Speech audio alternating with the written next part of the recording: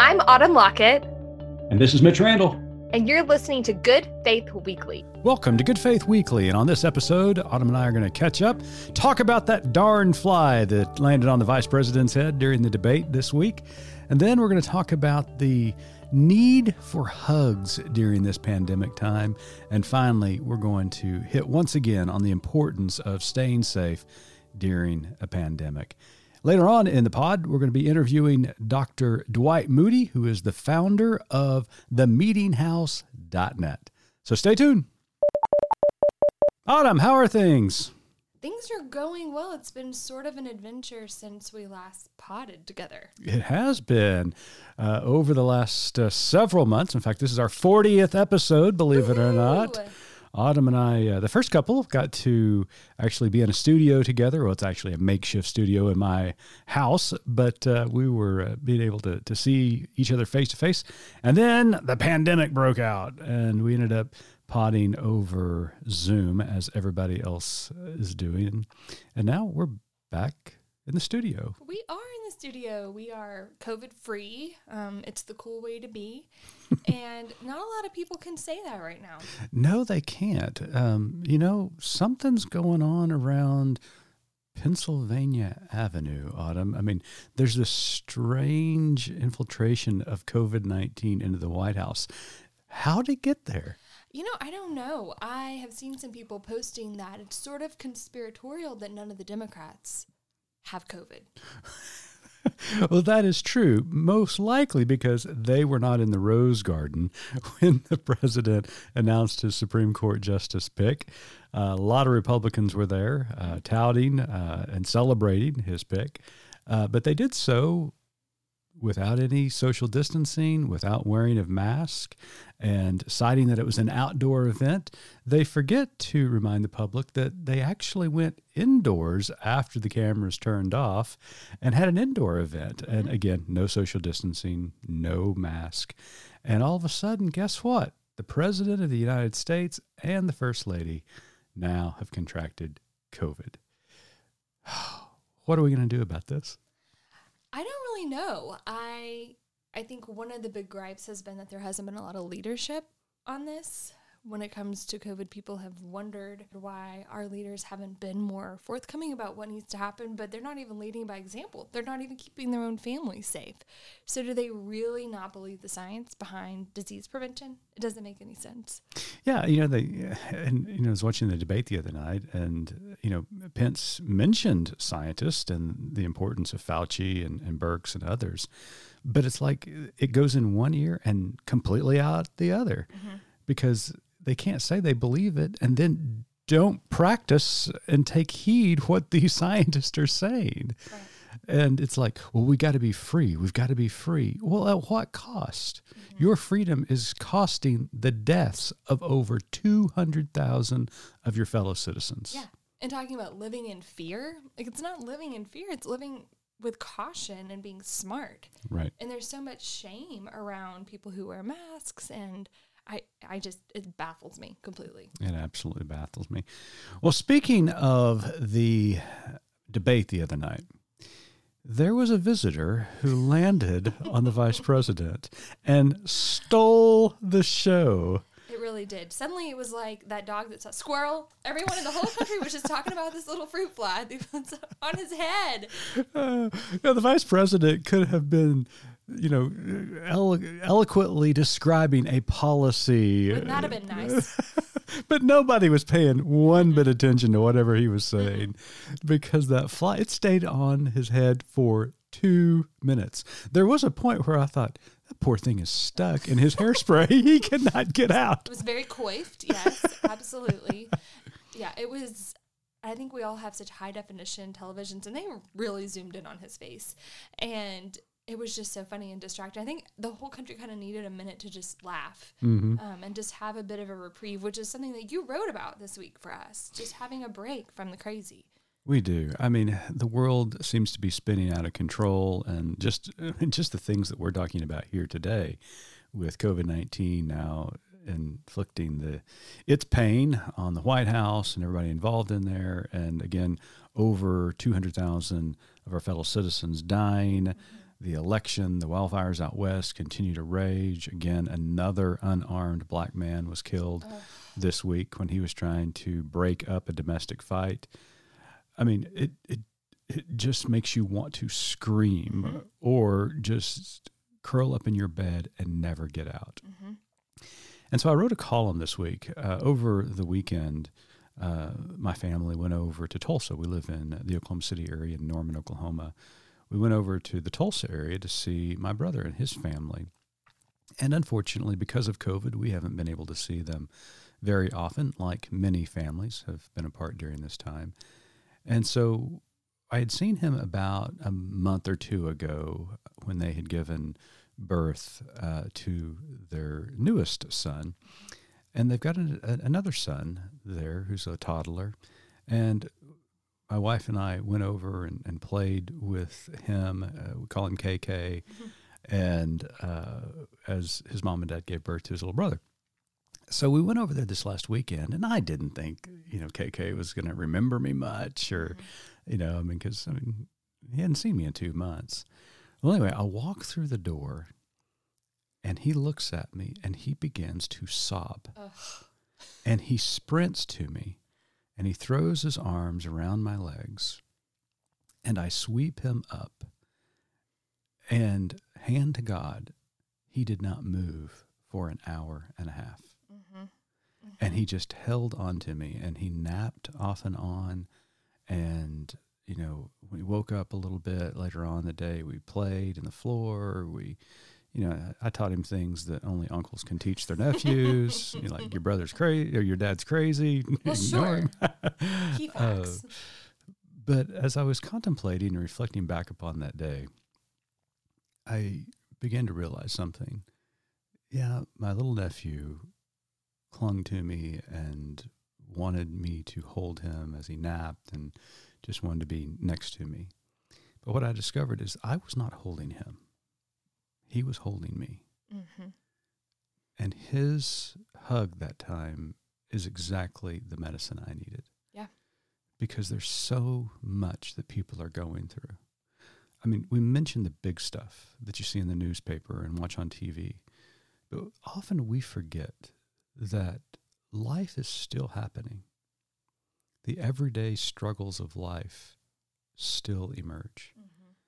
And people are trying not only to grasp the larger issues, but they're trying to deal with these very personal issues as well. And we just need a break. We need a hug. We need support. We need to find some commonality with those that we are close to in order to gain some strength to get through this. And that hug just reminded me the other day that I needed that more than anything in the world. My little nephew probably put this entire ordeal in perspective for me. Yeah. And showed me what really mattered. Yeah. I was talking to some mom friends at soccer practice the other day, and we're talking about some of our kids seem to be spiraling a little bit out of control behaviorally. And as someone with a child development background, I know they're little barometers for the culture and for what's going on. And they can sense when their parents are nervous. And when every adult they come into contact with has an extra layer of tension.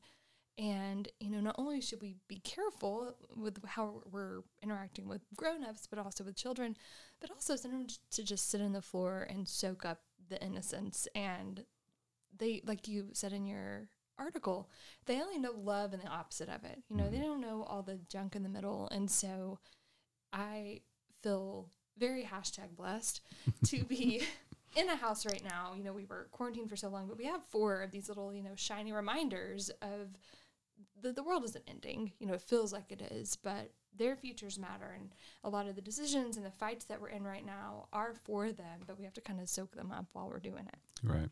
And, and just, again, being very intentional of trying to find those moments. And, we were intentional about going over and seeing my brother and his family, but then also just those moments that spring up that are spontaneous. Never take those for granted.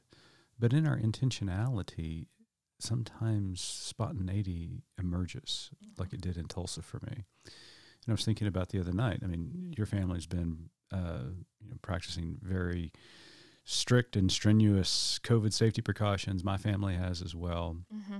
And so our families got together a couple of weeks ago, and we just had a family night of playing a game. And I can't remember what the game was called. It was something about ghosts and some kind of haunted house. Something haunted house kind of a thing. But it was just so lovely to just, kind of set everything aside for a moment, enjoy each other's company, laugh, and just get lost in a moment that I think we all need. It felt normal for a minute, which was so nice. Yeah. And I'm really hoping that after the election, either outcome, that we can just resume some normal. I know the virus is still going to be out there, but at least there won't be this extra layer of tension that's been mounting for the past year. Yeah, absolutely. Well, we have gotten through a lot today, but we've got more to come. We're going to be sitting down with Dr. Dwight Moody here in just a moment, talking about the meetinghouse.net that he founded. It is a website that's got a podcast, radio show. He reviews books, writes commentary. And then also we're going to talk a little bit about an academy that he founded called the Academy of Preachers. And we have a little bit of fun with Dr. Moody with that title because it sounded a little like the X-Men and Professor Xavier. but at any rate, we have a great conversation, so you want to stick around for Dr. Moody. Welcome back to Good Faith Weekly, and on this episode, we have a very special guest with us, Dr. Dwight Moody. Dr. Moody has fulfilled his ministerial calling already as pastor, preacher, author, administrator, professor, social entrepreneur, and now radio host. Born and raised, educated in Kentucky, he graduated from Georgetown College and studied also at Jerusalem University College and Notre Dame University. He holds a Doctor of Philosophy degree in systematic theology from Southern Baptist Theological Seminary. Dr. Moody has served as pastor of churches in Indiana, Pennsylvania, and Kentucky. From 1997 to 2008, he was the dean of the chapel and professor of religion at Georgetown College in Kentucky. In 2009, he founded the Academy of Preachers. Wow, we got to talk about that. And served as its first president until 2017. Dr. Moody is author of 5 books and many scholarly articles. His weekly column on religion and American life is distributed each Thursday morning, and interested persons may join the weekly readers by using the subscription feature at themeetinghouse.net. Dr. Moody, it is great to have you, and welcome to Good Faith Weekly. It's a delight to be in Good Faith Media. Thank you for inviting me. I look forward to our conversation. Yeah, well, before we started recording, you asked how long this was going to be. It was just long enough for your introduction. Go straight to the end. Well, when you have an illustrious career like Dr. Moody, you got to get all these things in. Well, Dwight, we've been asking all of our guests at Good Faith Media the same introductory question. During these days of pandemic, it seems to be even on the rise over the last couple of weeks, certainly has infected Washington, D.C., and more particular the White House the last couple of days. But we want to know about you. How are you and your family coping during these days of pandemic? We are all healthy. There's been no COVID, although my son and his girlfriend are going tomorrow to be tested because they told me last night, we're in a compromising situation over the weekend. But we're all healthy. My grandson, 10-year-old grandson, is finishing up 3 weeks with me. He lives in Charlotte, North Carolina. Mm-hmm. They're not having any school at all. Well, they are, but it's all online. Right. And he is a 7th grader, doing well, being healthy. So we're all good health-wise. Good. That's great to hear. Yeah, it is. So you recently launched the Meeting House to promote conversations on religion and American life. Can you tell us a little bit about why you wanted to launch that site and what the response has been? I actually started this in Owensboro, Kentucky, back in, 93 or 94, when a member of our church there hosted, at the time, the longest running radio show in the state of Kentucky. She had a 3-hour show on Sunday morning. She asked me to come in on Sunday morning and do a 5-minute devotional. I'm sure she was not prepared for what I started doing, which was this commentary on religion and American life.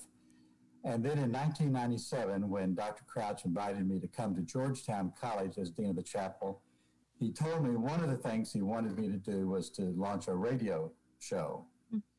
I was glad to do that, and I worked with a colleague to name it and frame it as the meetinghouse.net. And so I launched it in 1998 at Georgetown College and stayed on the air for about 3 years, but I found that it was just more that I could do while I was teaching and leading the chapel and raising money and recruiting students and all the other things you do as a college administrator. So I continued writing my column. And then when I, quote, quote, retired from the Academy of Preachers and came down here to Georgia, I decided to relaunch it. So 3 years ago almost, I relaunched it as a newsletter and website. And then about a year ago, I launched a radio version of it. Now I do a radio show. So I do the news, 5 news stories every week. I do a commentary every week.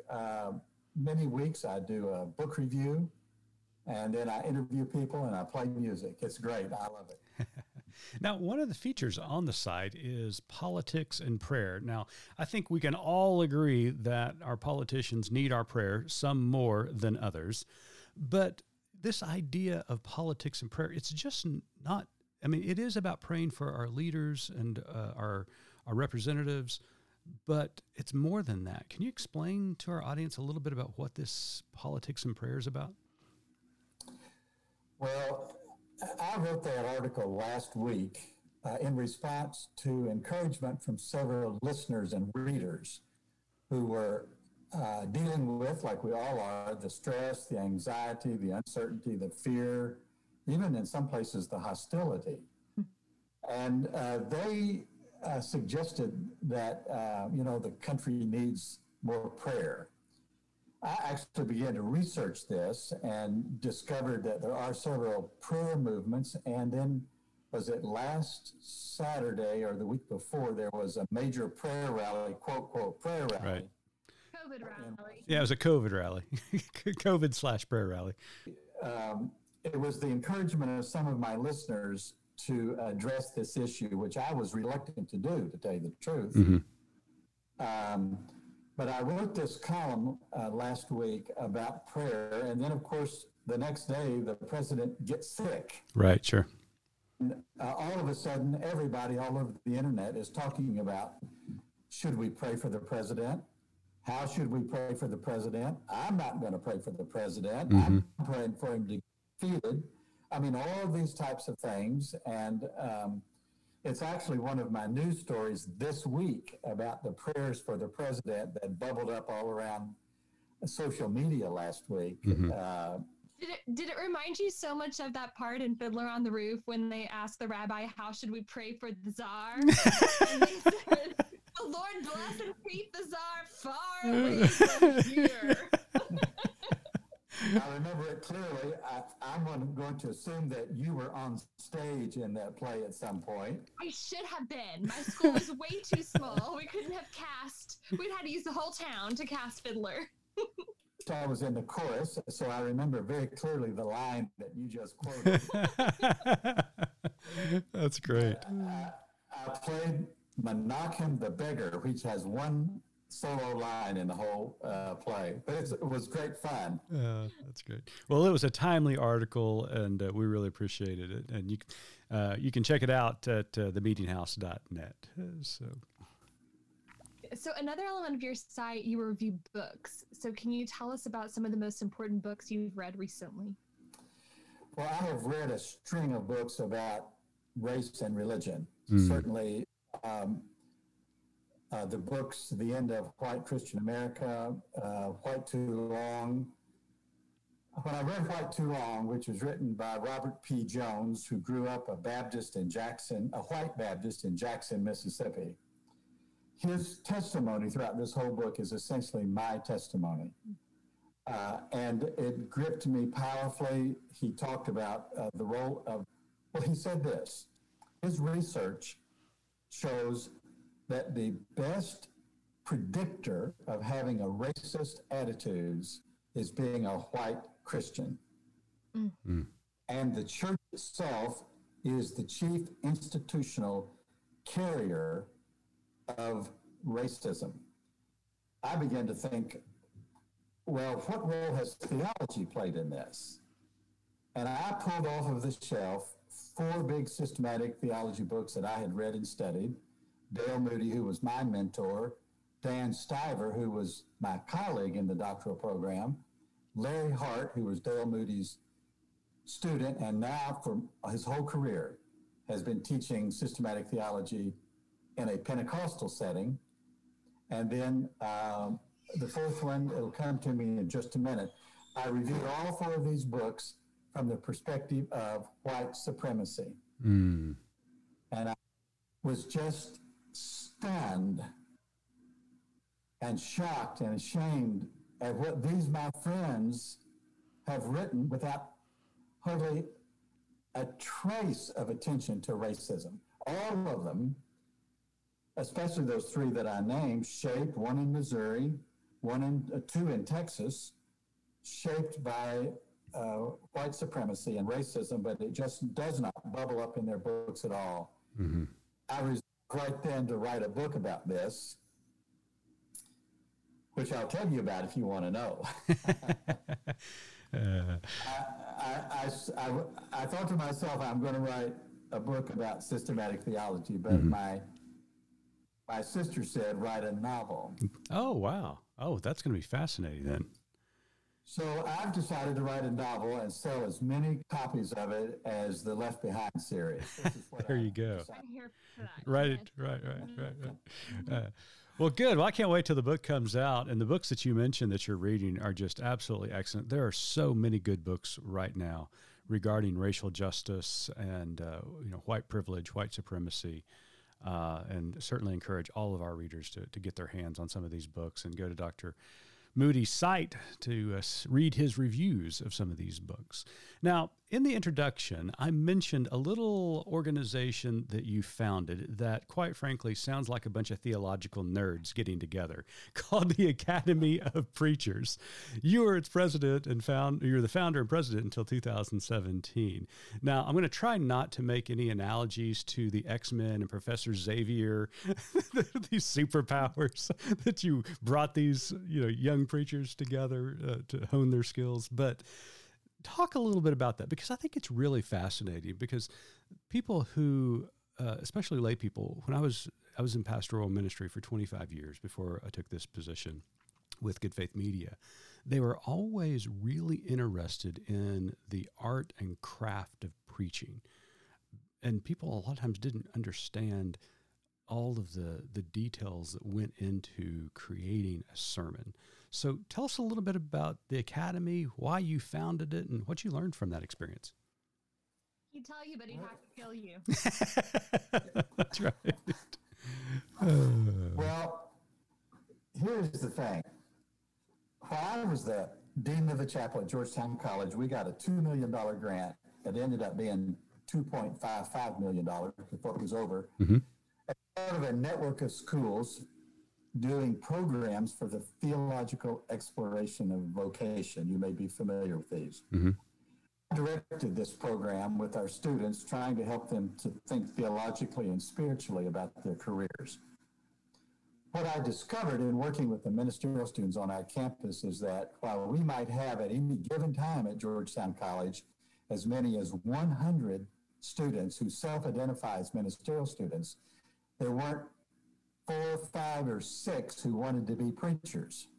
In my conversation with the Lilly Endowment about this, how stunning it was to me, how concerned I was about it, how our other ministerial leaders, the religion faculty, Jack Birtwistle, the late Jack Birtwistle, whom you may recall, we began to think about what we could do to address this issue for the white Baptist kids in our part of Kentucky.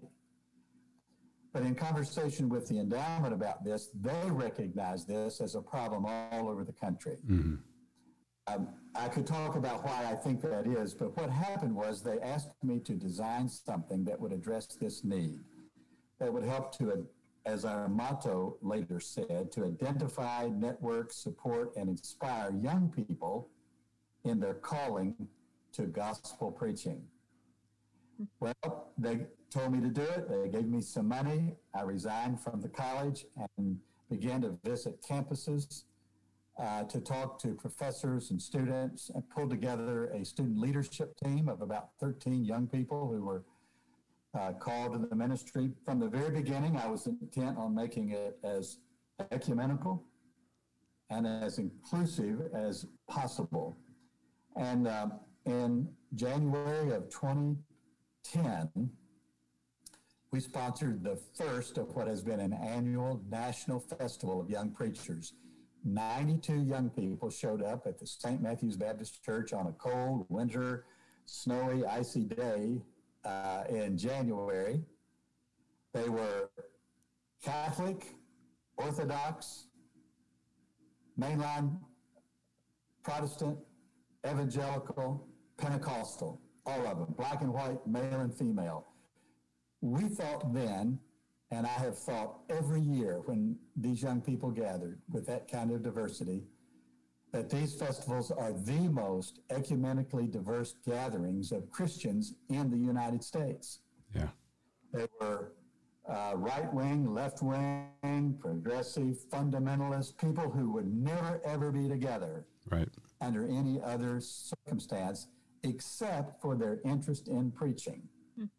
Wow. They came together. We gave them 15 minutes. We gave them a theme that they had to preach from. We put them in a room and gave them a microphone and a sermon evaluator and let them loose. Wow. Really what we did is, most conferences on preaching, I've been to many, the people sit and a few people get up and speak. Mm-hmm. We really flipped the script on that. We gave all 92 of those young people the microphone, and we had a whole slew of well-known professors, homiletians, preachers sitting on the back rows, listening, taking notes, making comments, and then talking to these young people. It turned out to be a powerful and dramatic episode in the lives of many people. Yeah. We began to have regional festivals. We've had them all over Texas, Austin, Texas, at the Presbyterian Seminary there, Houston, Texas, at the Church Without Walls, the Christian Seminary in Fort Worth. Then we started having campus festivals. Well, so, I mean, obviously you have encountered a lot of preachers from a lot of different backgrounds, a lot of different traditions. What have you seen change over the years in preaching? Has there been a subtle or drastic change in the way ministers are delivering their sermons? Well, I would have to say that in the roughly 10 years in which I was involved in the academy of young preachers, we didn't see a lot of change over that 10-year period. Mm-hmm. The things that we noticed is there's an awful lot of enthusiasm among these young people for preaching. And while we were at Georgetown College and many other isolated campuses were dealing with a dearth of young preachers, we uncovered a vast network of young people who are passionate about it, and I'll tell you this, are very, very good. And it was heartening, and I can't tell you how many times people my age attending these festivals said to me in private, "This is the most hopeful event I've been to in a long, long time. I wish there had been something like this when I was their age." Now, we found the young people, many of them had never even had a course in preaching. Right. Some of them were already pastoring churches. Sure. Go ahead. No, I was just agreeing with you. So, yeah. So. You have the Pentecostals who had a hard time keeping it to 15 minutes. you have the Catholics whose Pope had told them an 8-minute sermon is all you need. Right. So we were dealing with that difference. We found the young people very focused on social justice issues in their preaching, very eager to tell their own story in this preaching, very insecure about making an appeal in preaching, not really sure how to do that. Sure. But the most powerful thing about it was the friendships that were formed. Oh, I can imagine. Across ideological, denominational, geographic boundaries. It was really spectacular. Yeah. Well, speaking of social justice issues, I think Autumn's got a question for you. Sorry, there was a helicopter going on. I was trying to mute it out. So as someone with, their fingers just on the pulse of faith and culture, what do you think? You mentioned social justice, but what are some of the most critical issues facing people of faith these days?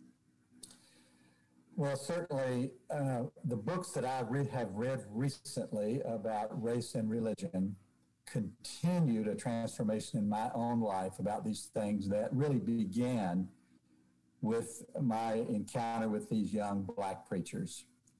I was pulled into a powerful, transformative network of these young people who are college and seminary students coming out of Morehouse College and Fisk University and Howard University and down in Texas, Wiley College and other schools like this that come out of strong intellectual and church backgrounds that are passionate about what's going on in the Black community.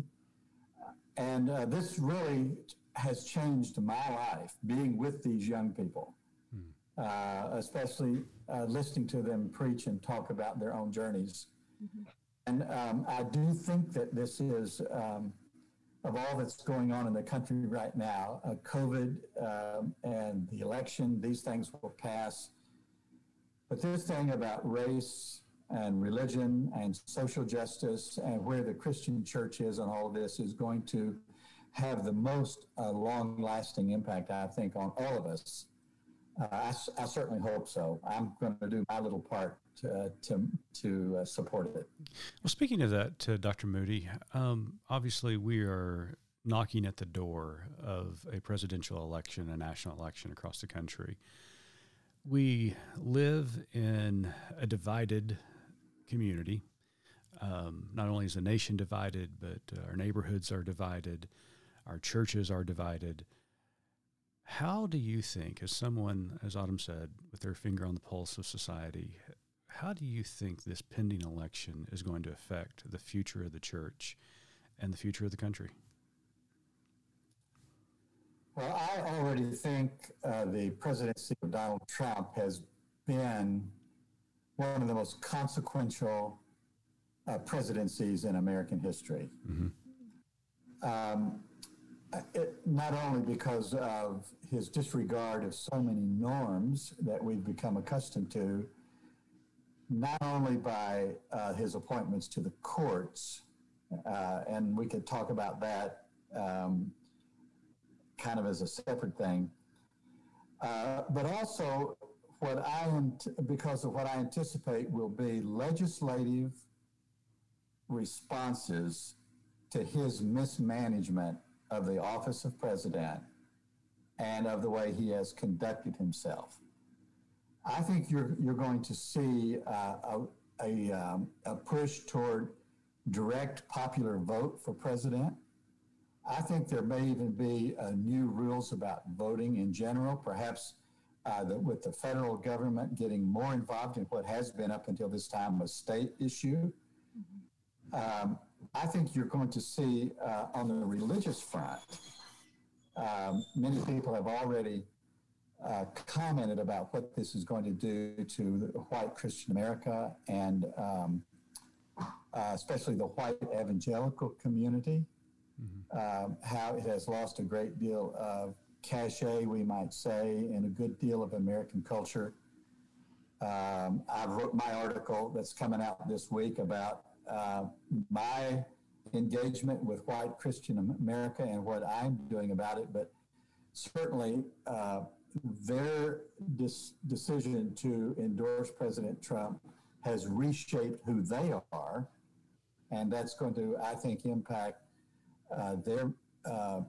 their ministry and identity for a long, long time. I'm not the first one to say this, of course. Many people are observing this, but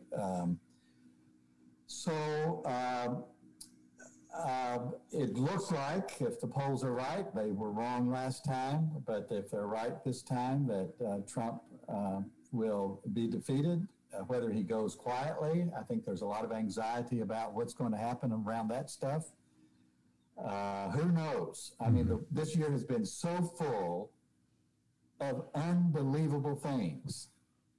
Beginning, you remember, in January with the impeachment of the president, which we've forgotten all about because of the incredible things that have happened month after month after month since then. Yeah, you're absolutely right. Really, so I continue to hope that, and I've always held to the belief that not only do we need a two-party system, we need a strong Republican Party, a strong Democratic Party. Even within the church, we need healthy churches, both on the right and left, to actually engage in productive dialogue, productive debate.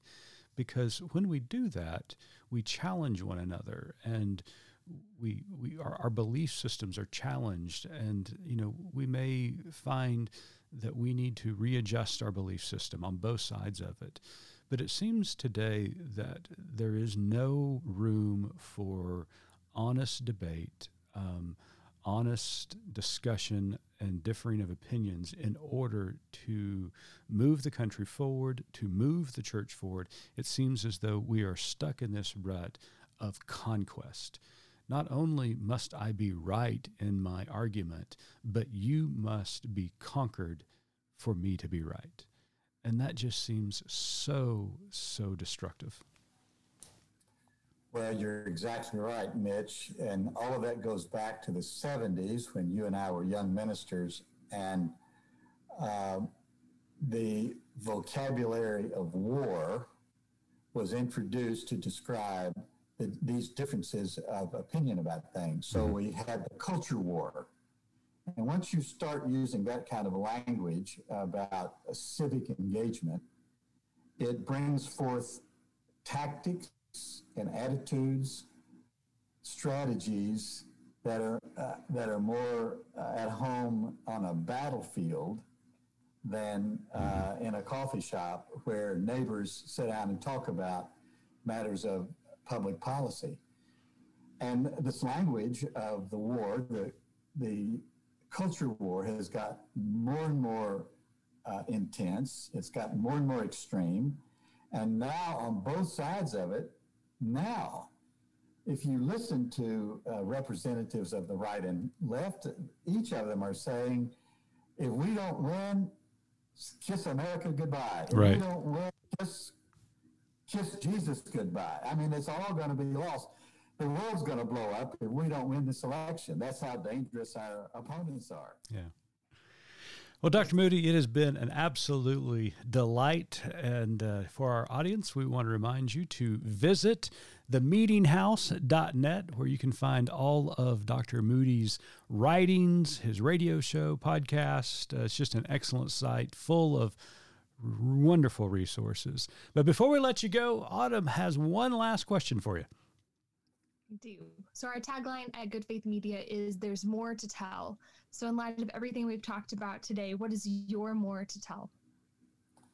I want to tell you about my father, who on August the 14th, 1936, hitchhiked a ride into Owensboro, Kentucky before sunlight to watch the last public legal hanging in America.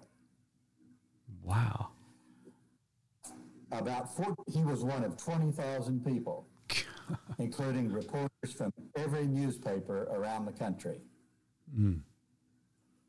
He stood 100 feet from the scaffold, and when I asked him what he remembered about it, he said, Well, it was over so quick.